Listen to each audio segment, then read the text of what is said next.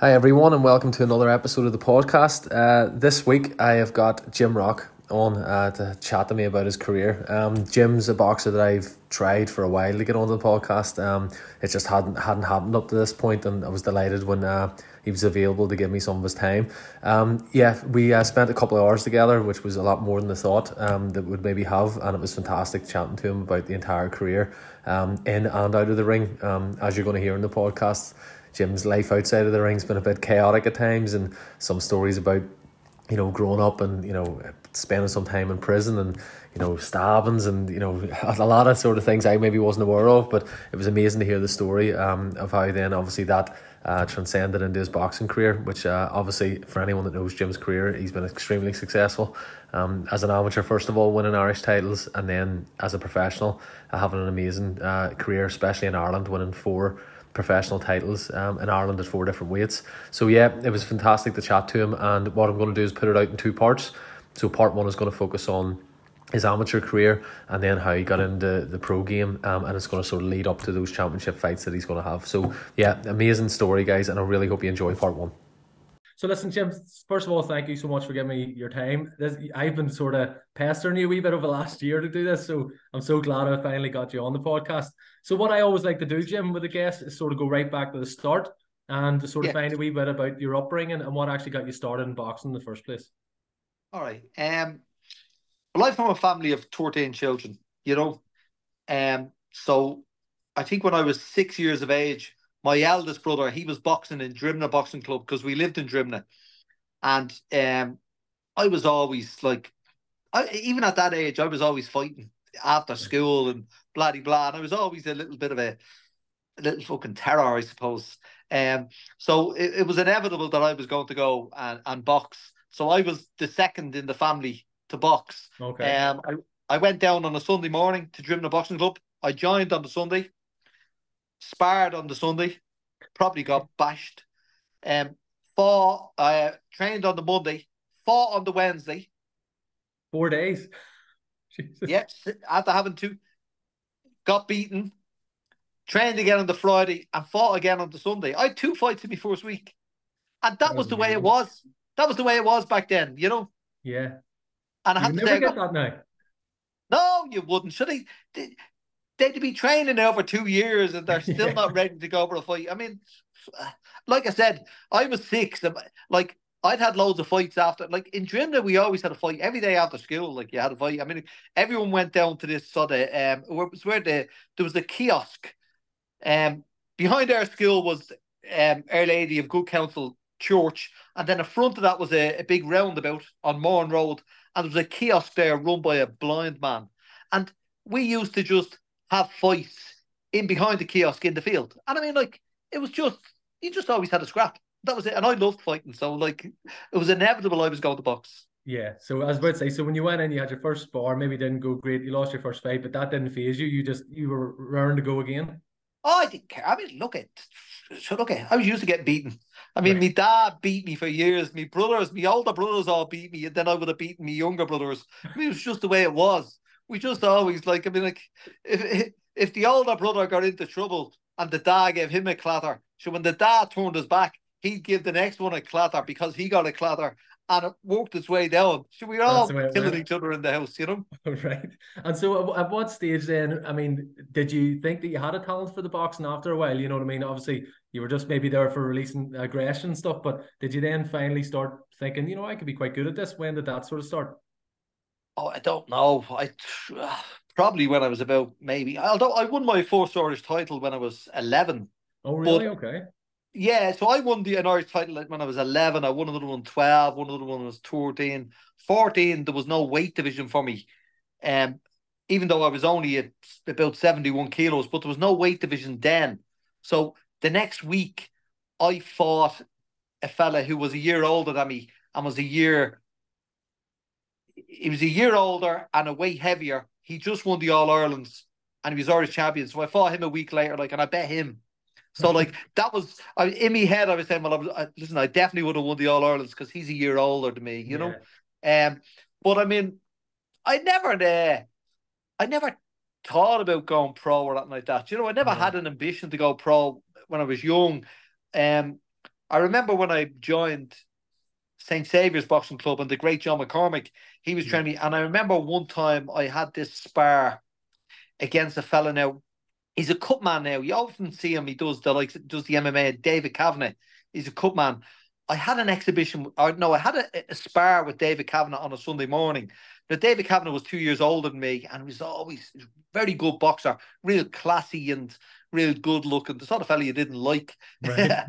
because all the boys liked him and all that. As you're growing up.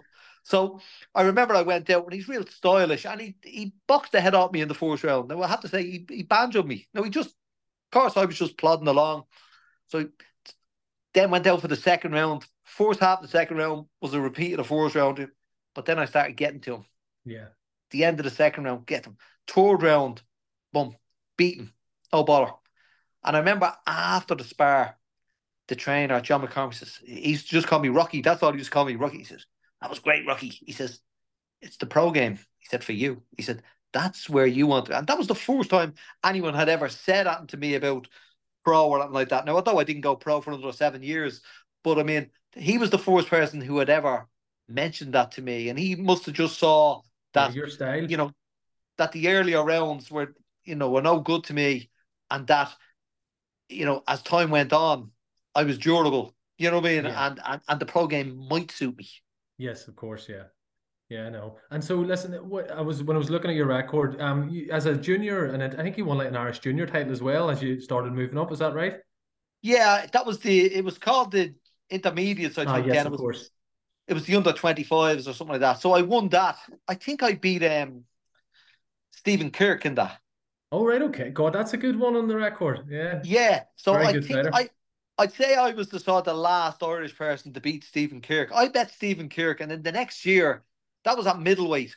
And then the next year he moved up, I think, to light heavyweight. And then Hmm. all of a sudden, Stephen Kirk became a sort of a phenomenon as such. He You did. know? Yeah.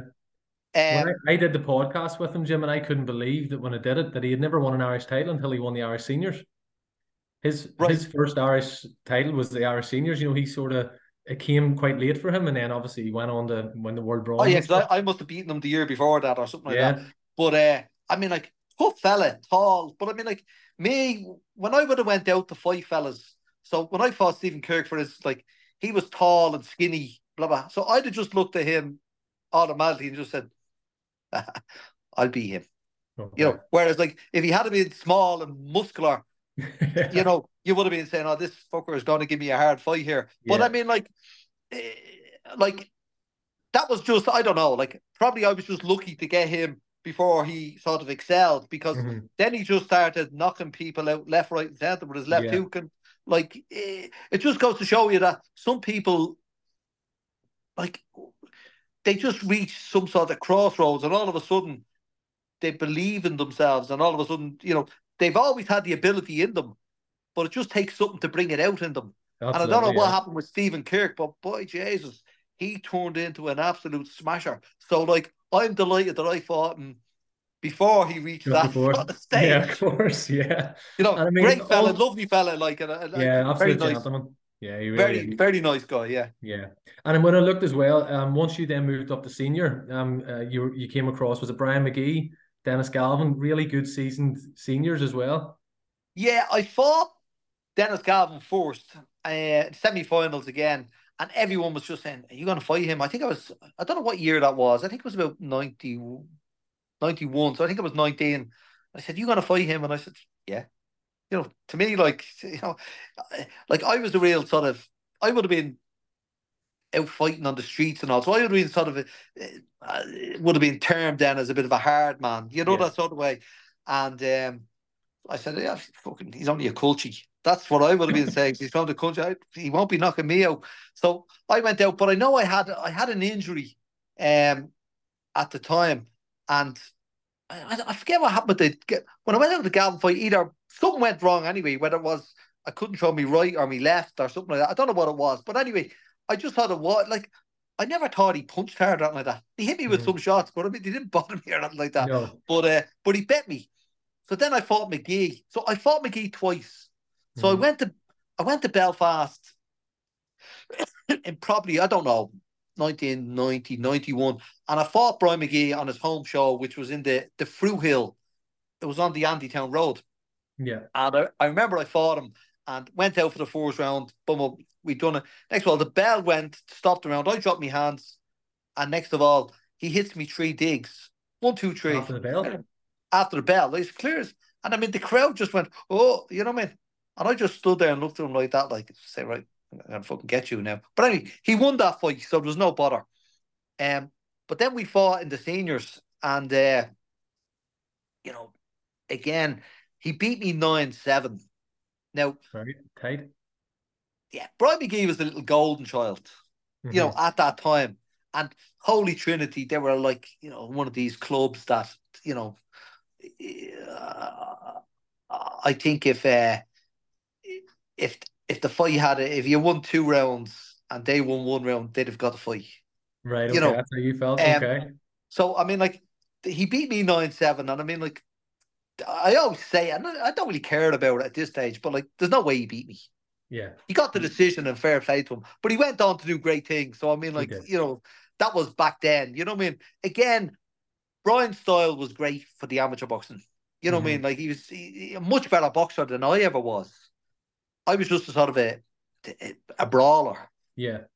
And it's only then when I suppose when I went to Belfast under John Breen, he sort of got me to he taught me to box a bit more and use my head a bit more and A move bit my more head. technical. As opposed to going in and just thinking you could. It wasn't that I could blast people out because I wasn't a huge puncher or anything like that. But I mean, like, I was fairly relentless, and that was just sort of my style. But I know when I went to Belfast, I mean, like, wherever thoughts or illusions I had of being a tough guy and going in and sparring, I think I was sparring Crisanto Espana, Yarda, Ray Close. I mean, like, and I thought, well, I'd go in. I mean, they just played with me. Like, you know what I mean? So how did that come about then? So I mean, that was, I suppose, after you get beat by Brian McGee in the seniors. Was that the end of the amateur career around that time then? Well, you see, I was at the time, like I said, I was a bit of I was a street trader in Henry Street, and I was getting into bits of bother. So the IABA, they didn't sort of they didn't like me. That was just the long and the short of it. I mean, I remember one time we was fighting in the All Irelands, and it might have been the one with, it was maybe the All Ireland before I fought Big Stephen. All the champions were going away to America. So I won the semis, then I won the final, and then they sent they sent every single champion except for me, and they sent the fella that I bet in the semis instead. So I mean, like, there was something up there. Look it, like I thought a face didn't fit with him, and it didn't help the fact that, like, if I knew that, let's say, one of them had said something about me, probably one of them said something because I got into trouble or was arrested or something like that. Well, then, when I'd see them, I'd call them, I'd probably say, well, you old fuck you mind your own business, or, what I mean? I mean, I didn't sort of like say, oh, I wonder why he doesn't like me. I'd say, hey, you, what are you fucking saying about me? Well, if you think something, if you're not being fairly treated, you're going to say something about it, I suppose. Yeah. No, but I mean, like, I've never been one to sort of hold me tongue. If I've something to say, I say it. Now, whether people like that or not at the time, but at least, as I always say, at least I'm being honest about what I think. Now, and what I think, I mean, like, it may not always be right, but to me at that time, if I think it's right, I'll say it. And sometimes it can turn out that you shouldn't say it at all. Yeah, of course. Yeah, I suppose. Yeah. Because it could turn out that you're not right. Yeah, of course. But at the time, again, like, I'd rather say what I feel, and, like, I don't really give a shit about the consequences. I never have, and still to this day, I'm a bit more diplomatic about it now. You mellowed a wee bit about it, yeah. Yeah, I've mellowed a wee bit, yeah. But I mean, I would still always say what I think, and that's it. I don't think that's a bad thing too. As I say, there's a certain point that, no, I think, speaking your mind, especially if you think there's a bit of injustice there, as you would have back then, you have to sort of say something. Like I always say, like, I'd rather people dislike me for who I am rather than like me for someone I'm not. That's very good. That's a good way of putting it, Jim. Very you good. know. So Yeah, no, that's very good. So listen, before we get into the pro career, you were saying obviously outside of the out in the streets and stuff. Is it fair to say that there was a period where you were getting into a wee bit of trouble, while you were still an amateur and before that pro game? what it was. So I moved down my family home when I was 16 years of age. So I had my dad was fairly strict. Now we had 13 children, so we had to be fairly strict, I suppose. But I thought he was a bit too strict in some ways. So at the age of 16, I had a bit of a pain in the arse with it. So I just left the house and I got myself a bed sit down the North Circular Road. And I was going out with a girl and that, and I had a job and blah, blah, blah. So hence then um, the girl got pregnant. Don't know how that happened, but it happened anyway. And poor, poor brother-in-law was my boss. So, Okay. um, and then I was a bit of a jack the lad and probably with a couple of different boards here and there, as you do, Well, because sometimes when you're a boxer, it goes hand in hand. I don't know why, but it yeah. does. They're like So a bad anyway, boy, maybe. yeah, so I lost my job. So I ended up becoming a street trader on Henry Street. So Henry Street was the main thoroughfare, let's say, in Dublin, and Yeah. you'd sell like I used to sell sports socks out of my hand and cigarette lighters and that sort of thing. So like every day you'd make it. I don't know, you'd make about 15 or 20 quid a day doing that. And then on a Saturday you'd probably make double that because that was Hmm. the busy day in town. So you'd make that, which was an honest enough living, you know. But again, it's illegal because you're a street trader and you don't have a Right. license. So you'd be getting into trouble off the cops and all that. And then you'd be in town. So of course everyone congregates in town. So, you'd be um, buying stuff off shoplifters and selling it all and making a few quid. But inevitably you get into and then I got into trouble for fighting then. We'd all congregate in the city centre in the night time, and there'd be gangs of us. And there'd be all gangs from different areas. There'd be gangs from Ballyfermot, gangs from Clondalkin, gangs from Tallaght, gangs from Pier Street, gangs from Ringsend. And the way we'd do it is like we'd go around town and let's say there was a gang, let's say a new gang come in from Tallaght. Well, we would just go see them. It was quite obvious who was the leader of their gang. So you just go and you'd have a straightener with them. So Right. it saved you having to sort of uh it saved you having to fight them all. So you just fight the one who's the best. And that's what we done. So we just fought every night on the Right. street. Crazy. Like it Um, sounds crazy to me, but yeah. yeah, but it was, back then there was no knives, there was no guns. Yeah. That was when I was sort of 16, 17. I think I was stabbed once when I was in town in a fight. Do you know what I mean? I got stabbed in the back. But I mean, apart from that, I mean, the worst that ever happened is someone that, you might get someone smacks your glass over your head or hit you with a bar or something like that. But You're saying that so casual. It's like, you might get the odd. That sounds yeah, scary stuff. Like, listen, it is. I mean, like that's back then, and then like I think like when I got to 21, then like I was doing a door in town or doing a door in Blanchardstown, and then I threw out somebody. And I ended up getting they shot me in the two legs the when I shot you. left. Yeah, Ooh, right. So I mean, like if there was ever something going to happen to someone, I was always it's always going to happen to me. You It's know, like you down south and Eamon up north. It sounds like the two sort of the both of you obviously became training partners, but this sounds like my uncle Eamon too. Sort of trouble will always yeah, find you. yeah, yeah. I always say he's different to me, but we Yeah, we had we had the same sort of things happen to us and so on and so forth, but sometimes for different reasons. yeah, of You know what I course, mean? yeah, yeah, of But I course. mean, as I say, he only got shot once in the leg. I got in Right, two okay. legs. You You know what I mean? you outdid him on that one then.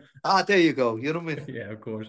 So listen, so yeah, if we then bring it back, I suppose, to the boxing. So you're an amateur boxer, you're trading and you're earning a few quid and getting in a wee bit of trouble. So the transition to become a professional boxer, then you talked earlier about going up to John Breen's gym. what was the reason that you decided that the pro game was for you? Was there, you'd said your amateur coach had mentioned years earlier that you thought you had that style, but did something happen that made you think the pro game's for me? No, I think like I was in Dublin, and like I said, as I said earlier on, I was a street trader, let's say. So I ended up getting I, as well as fighting all the time, I ended up fighting with the likes of the security guards on Henry Street and that. So what happened was I ended up getting I got charged with assaulting one, one or two. I think a security guard in Roach's stores and another one in the Ilex Centre. So they got this petition signed by all the security guards. So I got brought to court and I got 6 months in prison um, for assault. So I appealed it and I think I got out after a month or something like that. And what the judge said was I wasn't allowed to set foot on Henry Street, Mary Street, or the Ilex Centre for a period of 2.5 years. And Right. and if I set foot on them and they caught me, every time they caught me, I get 14 days in prison. So Right. Okay. hence that ended uh me street trading days. Yeah. You know what I mean? So I sort of said, well, I better try and get a job. So I fluted about with a few different jobs and but then Joe Egan at the time was professional. Um, he was a doorman in the city centre and he was a doorman in the nightclubs in Dublin. So I used to see him and he said, why don't you go pro and blah, blah, blah.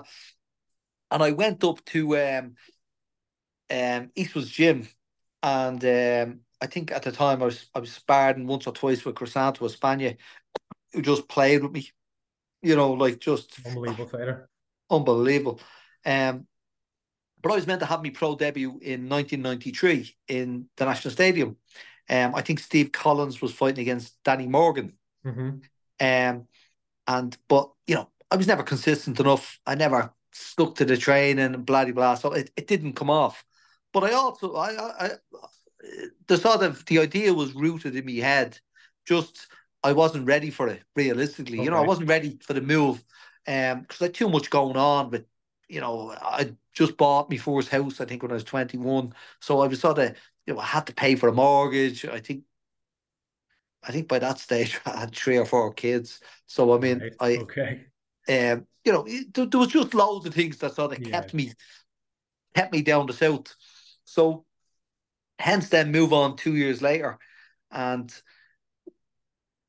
I went up to Joe Egan had a house up in Crumlin at the time, and we went up to his house for dinner, and John Breen was there, and Mike Callahan and his wife Sheila was there, Okay. and so from there, introduced to Mike, and he said, "Yeah, I'll take you on as a pro," and blah blah blah, and just such a lovely man. Yeah. He had a way about him, and so that's when I decided that I'd turn pro, and came back down to Dublin, sorted out a few things, and moved to Belfast, and moved into a house on the Antrim Road, Atlantic Okay. Avenue, Fra McCullough. Okay. Yes. Right. Fra McCullough owned the house, and I got a room in that house. I got the downstairs of it, and Brilliant. so I have to say, like, big shout out to Fra McCullough. He sort of helped me on my way when I moved up there. So you need that wee bit of help at the start, don't you? We Oh, things well, like that. yeah. So like Joe knew the score up there, so Joe introduced me to Fra. So I got the house. John Breen got me a job doing the doors. So like you got a few quid, Yeah. just to pay for your incidentals, like your bit of rent, your food, so on and so forth. And then I was tinkering about with cars at the time, so up to the auctions when I wasn't doing that and buy the odd car, send it down to Dublin, get it sold. So you're always sort of Yeah, but you always had yourself like you were boxing, but you always had that wee bit in the side. Obviously, you were earning a few quid and with the cars and stuff. You were a bit of that wee entrepreneur type of yeah. thing, do Like you? I mean, like when I was 23, I think I had 3 houses in Dublin. Which was Fair like play. That's, yeah. it was You're obviously very good yeah. at what you were doing. Like it was purely by accident. So I was 21 and I was renting a house, and I met this fella and who I knew, and he says to me, "Jim, do you want to buy a house?" I said, "Yeah." I said, "I'm on the dole." I said, "I've no fucking job. I said, and he says, no, listen, he says, I'll sort it for you. He said, I'll get you your mortgage. He says, this is my father's house. He says, and if you buy that house, he says, he's going to give me 10 grand out of that money so I can buy this house here and I'm going to let him live with me. You know what I mean? So, All so right. I said, Yeah. all right. So he ended up getting me the mortgage. I ended up buying the house. And then I only had the house, say, about 6 months, and the house got broke into. And next of all, the house got broke into. I found out then there was an insurance policy which I never knew I had. Right. You know, because when you take out a mortgage, the mortgage company make you insure the house because if anything happens to it, they Yeah. want to make sure that they're so. We had it insured, so with an insurance policy, everything is new for old. Even though I put Mhm. all second-hand furniture in the house and all that because I didn't have much money, they paid for all new stuff. So they gave me, I think, about 6.5 grand or something on the insurance. So I went and bought another house. Fair play. You just left all the second-hand stuff. You didn't just Oh straight no, down. I got more second-hand stuff again, Yeah. but got the money, bought me second house, and then I just said, "Just this is looking fairly easy." This, so I just then decided, right, tell you what I'll do, I'll rent out them two houses. So I just rented them out, and I bought a different house then that Right. I Fair lived in play. myself, and that Oh, was it. And again, like when I went to Belfast, then I couldn't believe the prices of houses up there. was it cheaper up in Belfast? Oh, jeez, Because obviously the troubles were still. Yeah. yeah. And then there was all these houses in Belfast that were sort of derelict, Yeah. and you could buy them, and the government gave you the money to do them up, Right. and then you could sell them 12 months later. Your eyes lit up. I said, "Jeez, this is great." I Yeah. said, "This is like this is money for old rope," you All know. right. Very fair play. So Very good. I mean, like it's not as I always say, it's not that you're clever. It's just that if you're listening to people around you, like Fran McCullough had loads of houses, and there was another fella that used to be upward up there, and he had loads of houses, and they were all saying to me, "No, listen, get the house here, rent it there, blah blah blah," and so. But again, you have to take chances.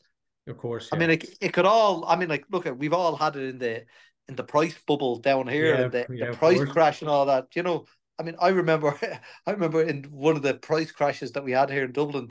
I think at one stage I had about 6 million worth of property, Yeah. and I owed about 2 million to the banks, which Right. was nice. There's no bother.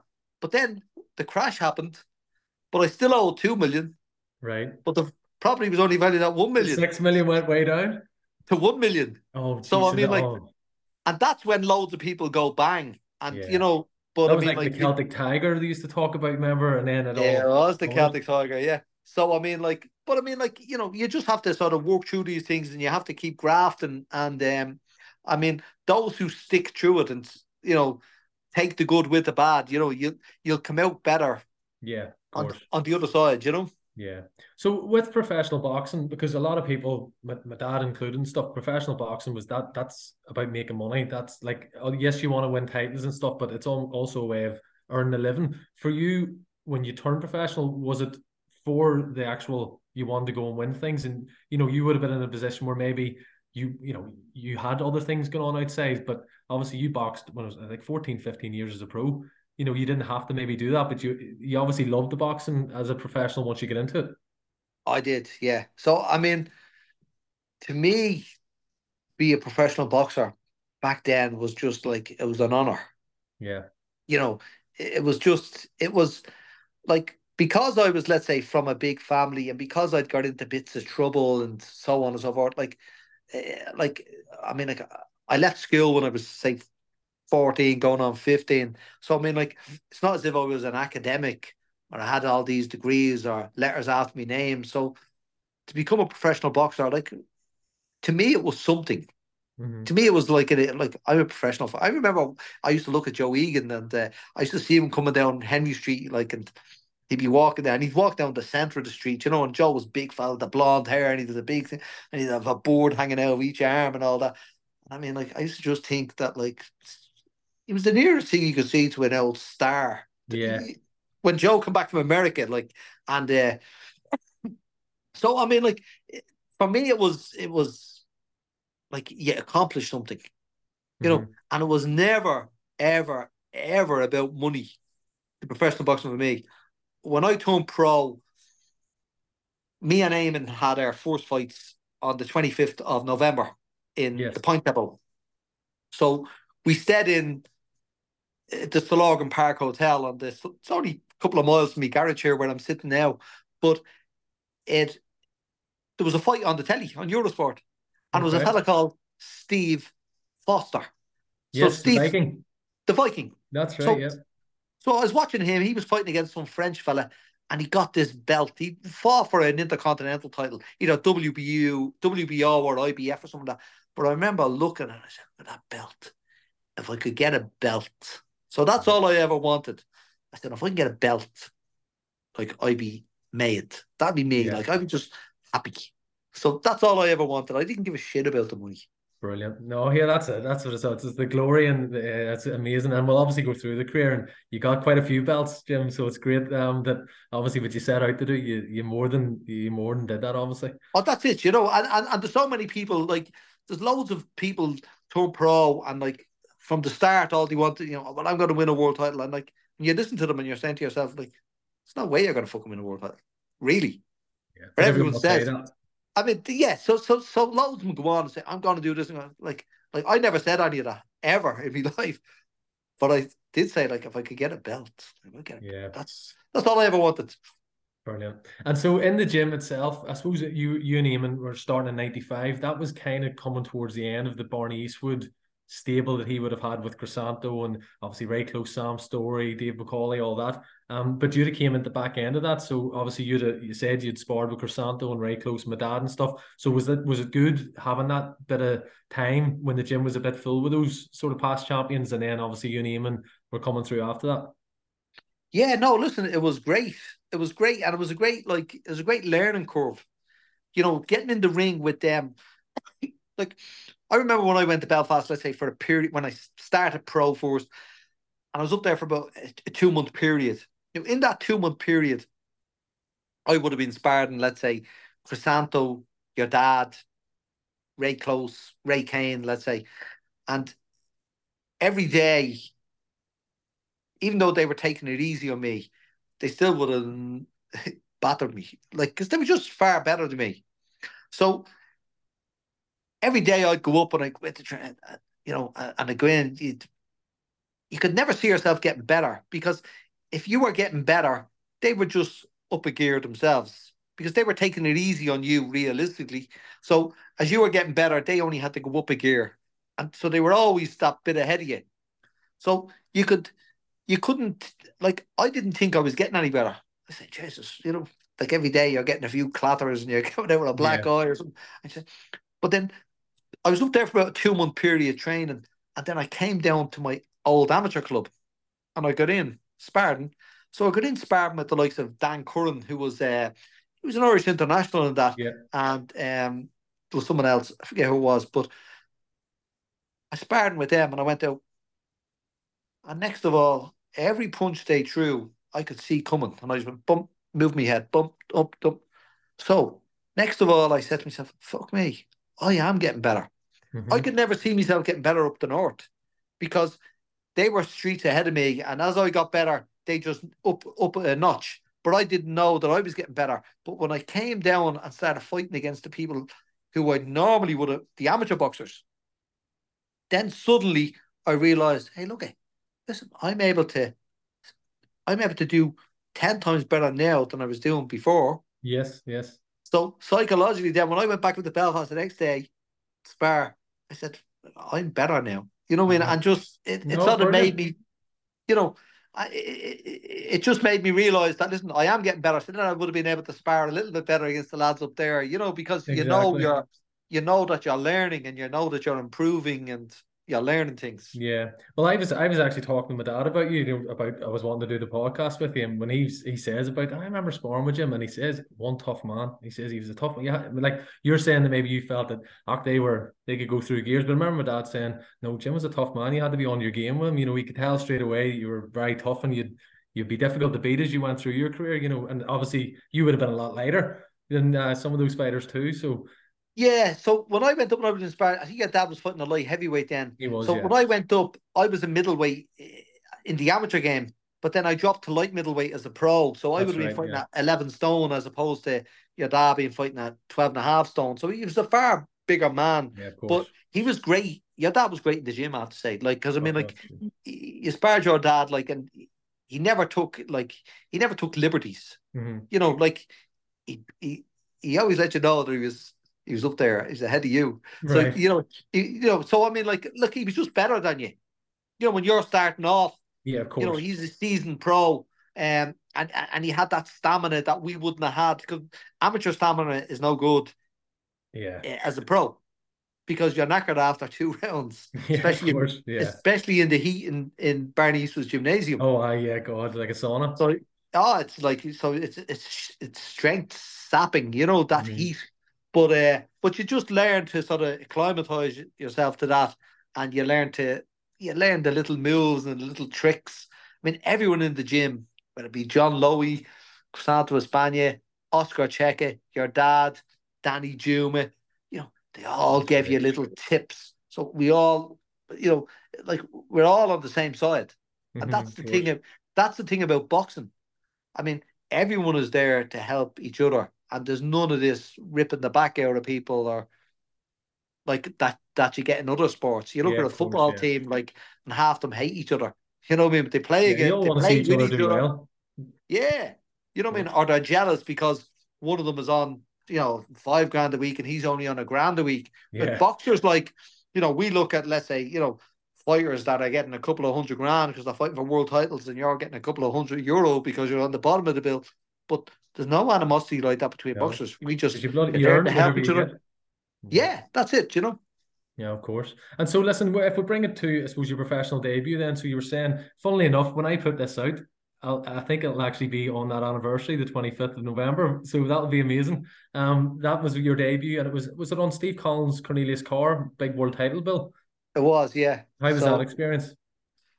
well, like, we were training. So myself and Eamon, we turned pro, I think, in about June Hmm. 1995.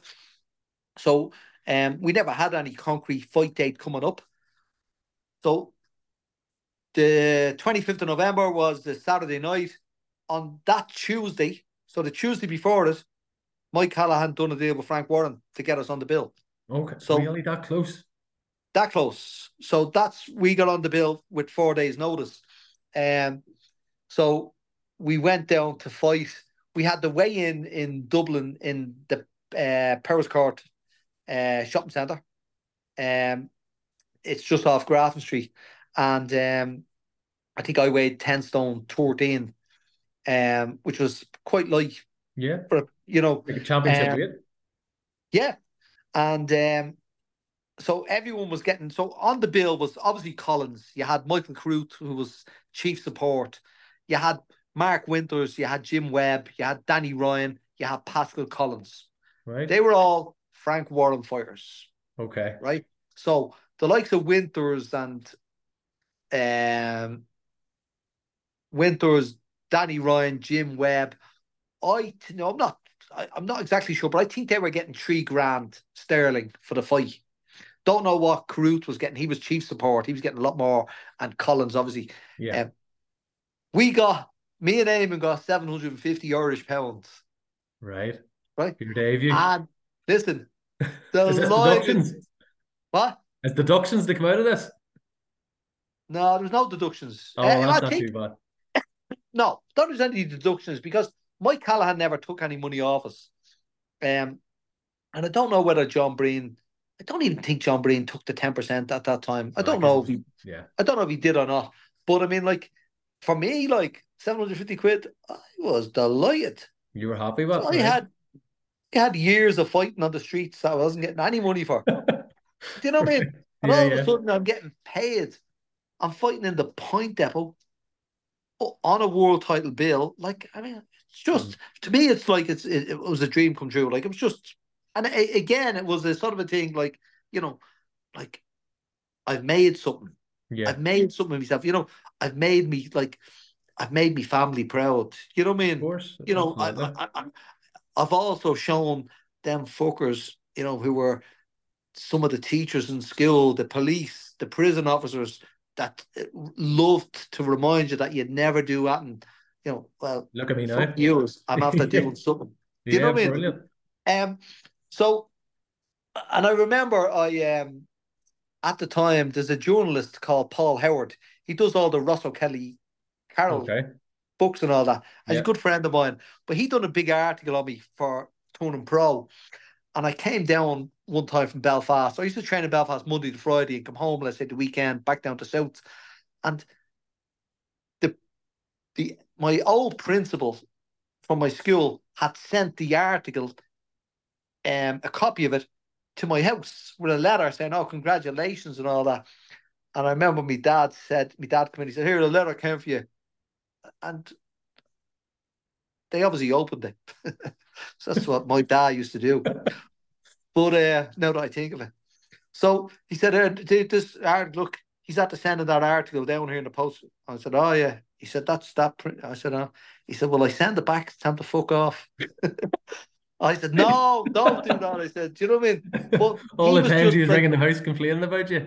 "Oh, listen, of course." You know what I mean? So, but we fought in the point anyway. But I remember all them, like Eamon, so Eamon McGee and Mark Winters, Danny Ryan, Jim Webb, they were all fighting fellas that had, let's say, 10 fights, 3 wins, you know what I mean? Yeah. 7 losses. Your first fight, usually you would First fight. get looked after. Yeah. So there's me. So I'm fighting a fella, 4 fights, 3 wins, 1 draw, right? Undefeated fighter, right? Undefeated. Okay.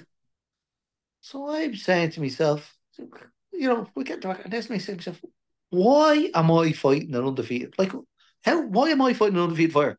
Everyone else is getting a fella that, like, they just dug some of them up out of graveyard the day before for some of Yeah. them. So I mean, like, they were getting stiffs, and I was in against an unbeaten, and I couldn't understand why. You know what I mean? And I was not that I was worried about it, but it registered with me. Of course, yeah. And I said, like I'm fighting here in Dublin, like, and like in my home city, and like I'm fighting against an unbeaten fire. But I knew I was super fit. Yeah. You know what I Right. mean? And I knew I was strong. So I went there. I banjoed him anyway. Okay, Like, right, okay. I think I put him down in the first round. And I wasn't a big puncher. I was never a big puncher. But all of a sudden, when I turned pro, I was putting fellas down. I wasn't knocking them out, but I was putting them down. Yeah, you were punching, obviously you punched hard enough to gain respect and they knew not to take any Yeah, liberties. so but I like Eamon was the very first fight that night, so he was on Mhm. about 6 o'clock. So when it came to the main fight was on, and next of all, the main fight was the chief support was on, and next of all they come in and said, "Right, get gloves up.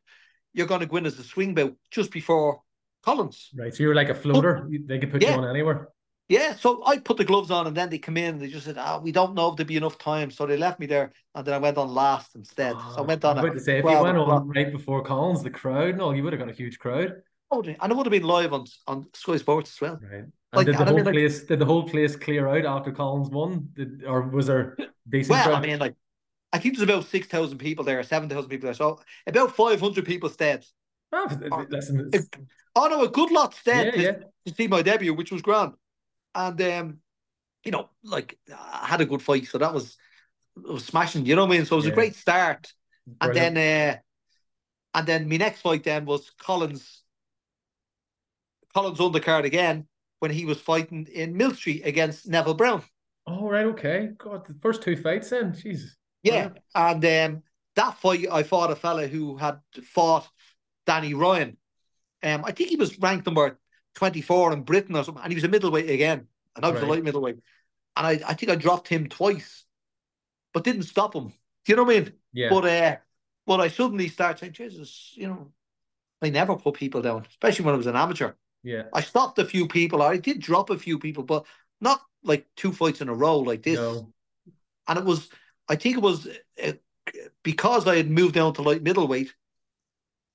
Obviously, because I was training under John Breen and training religiously. I mean, my punches, although they weren't knockout punches, but they were hard Hmm. and they were effective and they were fast. So it was a culmination of Yeah, of everything course, yeah. why they went down. You know what I mean? Yeah. So early in the career as well, because I'm trying to work this out with Eamon's as well.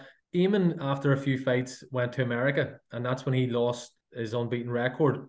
Around that time, were you to go on a trip to America, and did something happen? I think maybe I had heard something on a different podcast about that. No, well, I tell you what happened. So, me and Eamon, obviously, we fought on the same bill starting off, right? So we had our first two fights on Collins' card. Then we switched to Barry Hearn. Yes. We were fighting on the undercard of Darren Corbett then. Yes, that's right. Around So 97, I that's right. so there was a couple of times there was fights on in Dublin. I think Wayne McCullough fought in Dublin one time, and there was another fight I was often in Dublin, and I said to Mike Callahan, I said to him, look at, I said, this fight's coming up here, and he said no. He said, you and Aim McGee trained together, signed on together. If McGee's not in the bill, you're not in the bill. You're fighting together. Right, Right, fair okay. enough then. Okay, that's grand. So then, hence, Eamon gets a chance to go to America. They go to America to Yes, fight. that's what it was. Yes. Right. Yeah. So I'm sort of sitting there and I'm saying to myself, yeah. So I'm not allowed to fight in Dublin or my hometown because, I have to wait because if Eamon's not on it, I'm not allowed on it. But yeah, Eamon's allowed to go to America and like, fuck rock, it doesn't matter. Yeah, So like, okay, yeah. I thought it got to be in my bonnet, do you know what I mean? And I'd been speaking to Roddy Collins, and he had said to me, Jim, why don't you sign with Frank? I was talking to Frank Warren about you. He'd love to have you and blah, blah, blah. So when they went to America, I went over to London and I signed Frank Warren. Okay. So, and he said to me, look, you should start training in Brendan Ingles' gym. But of course, I was very loyal to John Breen. And I mean, like, Mhm. John Breen to this day, I mean, he's a very good friend of mine. And he's Yeah. just, I always say John Breen is too nice to be in the pro game. Okay. And I mean that from a real, like, just like sometimes he's been walked over by some Yeah. fighters. Yeah, you had Um, to have a bit of a ruthless streak he at times. he didn't have that ruthless streak in him. You know what I mean? Like he's just such a nice man, but Yeah. maybe a bit too soft sometimes for the fighters. Like he would just take people's word instead of getting them to sign a contract. And I Right. mean, like, Yeah, that can come back now, to bite you. yeah, now again, Mike Callahan never got me to sign a contract. And then Okay. I left, I went to Frank Warren then, you know Yeah. what I mean? So it worked out for you, yeah. Which wasn't very nice for him. It wasn't a nice thing to do with him, but at the time I thought that, well, you going off to America and not bringing me along wasn't Yeah. nice either. Yeah. You And have to look that's after yourself, I suppose, it's your career at the yeah. end of the day. So so they went over there. I went to signed up with Warren, and what I do is I would train in Belfast with John Breen, and then I just go to Sheffield for a week or two before the fight. Right. So you know what I mean. And then what would happen is I'd fight, and I'd give me 10% to Brendan Ingle, but I also gave 10% to John Breen. Did you really, Jim? Right. Oh, I Okay. did. Oh, So of you got course. you really were loyal to do that then, because you didn't, I Oh suppose, no, no. but like John Breen was doing all the work. So Right. he was doing more work than Brendan because How did you find it? Because like the Brendan Ingle style, it's that real unorthodox switch hitting. That doesn't to me seem like yours type of style. How did you find? Did he try to change you when he was over there, or well, I remember going over there and like like fellas, let's say that 8 stone spar against fellas who are 16 stone because it's all switch hitting. This could be six different couples in the ring and you're moving about and all. right? But I mean, like I remember going in that force and boy, Jesus, you felt like a gobshite. So they had us going up and down these lines, switch hitting and switching stance and all that. But I mean, like the kids over there are all doing it since they're six Yeah, years of age. It's all second nature to them. So you get a fella coming over who's 25 years of age, who's an orthodox boxer, who does the jab first and the right hand, blah, blah. Eh, all of a sudden you've got to do this and you feel like a complete gobshite because yeah, you know, like you're seeing what you should do and you're seeing everyone else doing it and they're telling you what to do. but your brain won't allow your body to do it because Yeah. you're boxing this way for 15, 16 Of years. course. Yeah. Absolutely. Yeah. So I sort of, again, it's like I said earlier on about when you were when I was trained in the pro gym and then came back down to my old amateur gym and seeing how good I was at it getting. So I was in Ingle's gym. I was doing that. I was sparring all the time, and you'd be sparring like like so. I would have sparred, Prince Nassim Hamed. I Oh, would have really? sparred, Okay. yeah. I would have sparred Junior Witter. I would have sparred Pele Reid, a heavyweight. I Yes. would have sparred Johnny Nelson. I would Right. have sparred Buster Keaton. Everyone spars everyone because it's Right. only body sparring. Okay. Now, thing with body sparring is you're only protecting your body because the digs only come. There's no digs coming to your head. Yeah. So I think that it can get you into a bad habit of dropping your hands for a Yeah. Yeah. start. Of course. Because you're not being Um, punished, making a yeah, mistake as much. but again, I never saw myself getting better in their style. But then I remember I was over there one stage, came home, sparring with the likes of Eamon and that, sparring them. My footwork was just got so much better Right. from being over there. And then, of course, I started to switch hit just the odd time to Bob, so they wouldn't be expecting that from Oh, me. did you do that? Right. Okay. Very I good. just in sparring. I Yeah. never Of really done course. it in fighting, you know. But you just do it and blah, blah, and so like you did learn, and this is the thing about boxing, and I always tell like my youngest girl now fights and that, you know what I mean, Yeah. and I always tell her, you know, every single trainer will teach you something different. I said, no, it may not suit you, but if you go to somebody's gymnasium and they're giving you their time and they're telling you this, telling you, I said, you try it, you work on it. I said, it may not suit you, but you might find one part of it that does suit you. Yeah. And then you keep that. So you try 10 things, one thing works for you. Add that to your arsenal. Add that, then someone else will teach you something else. And then over the course of years, you get things that suit you. No, that's You good know, advice. Definitely. um, and that's the way it was. I was learning over there again. It's like every day is the school day. Yeah. Of course.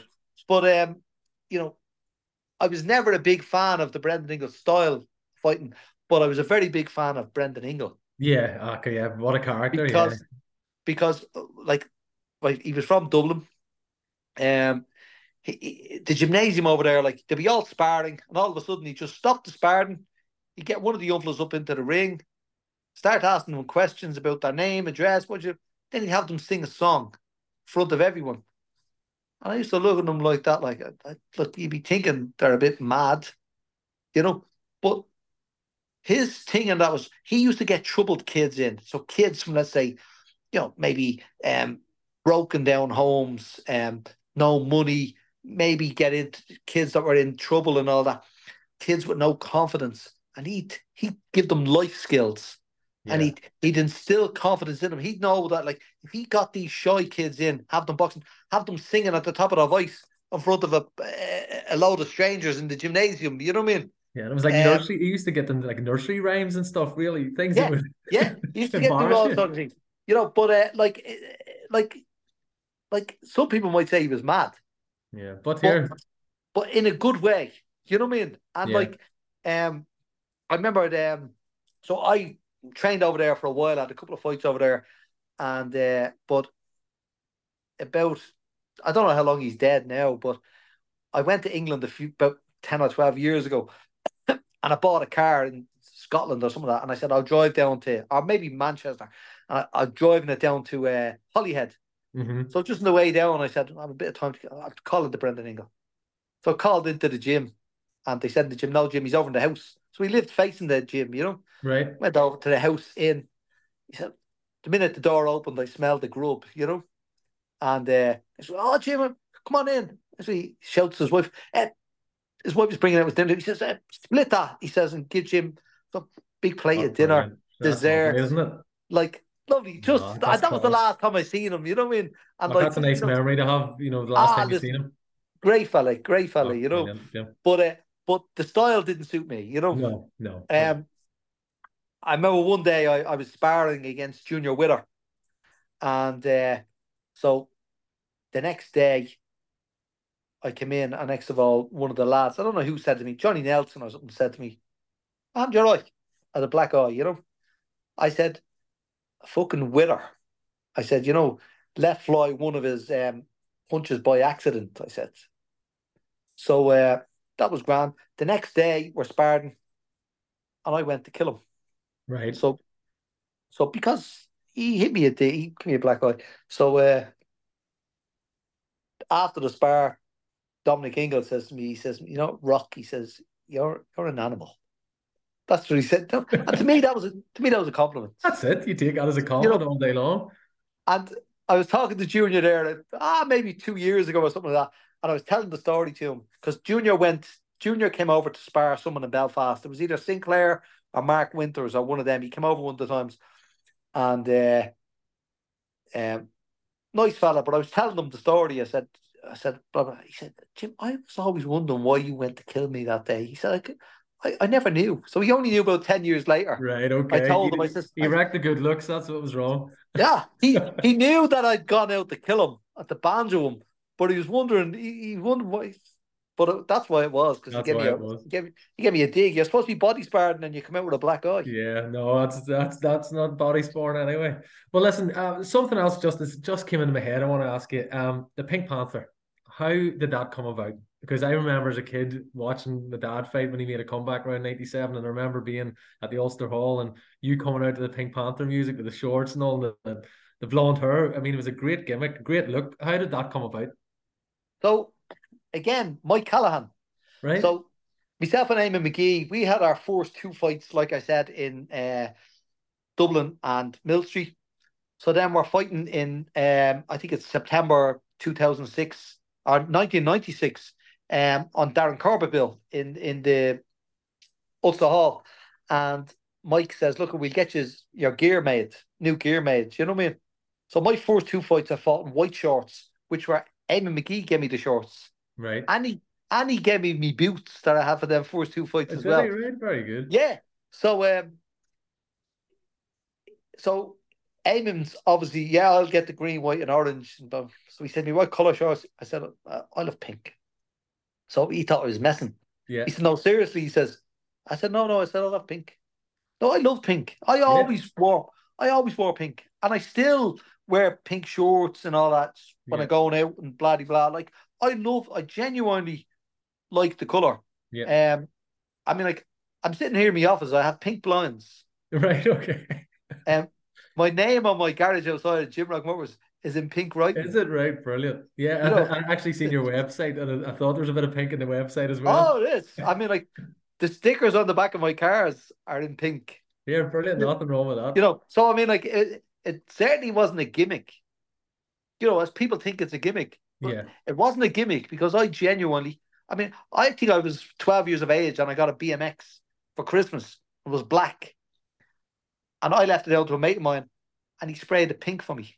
Right. Back Okay. then, Yeah. you know what I mean? Now, back then it was called, they used to say they were radical colors, because all Hmm. the BMX people had yellows and pinks and all, you know what I mean? But like, I pink for me, you know? So I always had a fondness for the color. And I also knew that sometimes you got ridiculed over it. You know what I mean? Yeah. And I remember when we turned pro, or when I got me pink gear, and Mike Callahan always a man for thinking up stories and thinking of sort of gimmicks and Yeah. stuff to attract the press and so on. So he said to me, when I got the pink gear, he said, "Listen, will we market you?" He says, as a gay boxer. Really? So I said, "No, Mike." I said, "No fucking way will you do that." Do you know what I mean? He said, "No," but he said it'd be great. I said, "Mike, It'll be listen." great. I says, "There's nobody will believe that." I said, I was only 23. I said, like, I've 4 kids, I says, as there is. I Your says, reputation. I says, People there's wouldn't have not believed a it. there's not a hope that people will believe that I'm gay. I said, you know what I mean? So that was that. So that's how the Pink Panther came about. Thanks to Brilliant. Mike Callahan. I've always wondered about that, but I can't believe that that's what he put forward as Oh, the he did. He put idea. that forward. And again, like, with Mike, like he always had these little things that you'd ideas for the press and all that, and you'd go along with 99% of them. But you knocked that one back. That was the 1%. I said, no, Mike, definitely not that one. Okay, everyone, so I'm going to stop it there for the end of part one. Such a random place to stop, I know, at the end of that story, but it sort of stops just before Jim's going to get into talking about the title fights that he had in his career. But yeah, brilliant. I really enjoyed that first half myself when I was chatting to Jim live at the time, and some really funny stories, especially that end one there. I had to try and keep my composure when he told me that, because I couldn't believe that idea was put forward, and you know, his response to it was brilliant. So yeah, next time, everyone, next week we'll get into the title fights, and Jim will take us right through to the end of his career, which went on. You know, Jim had a really long career and very successful. So we'll listen to all that and then find out exactly how he's doing now, obviously with a lot of interest outside of the ring as well. So yeah, hope you all enjoyed part one, everyone. Tune in next week, and please, you know, share it, comment far and wide, just to get Jim's story out there. Until next time, guys, all the best.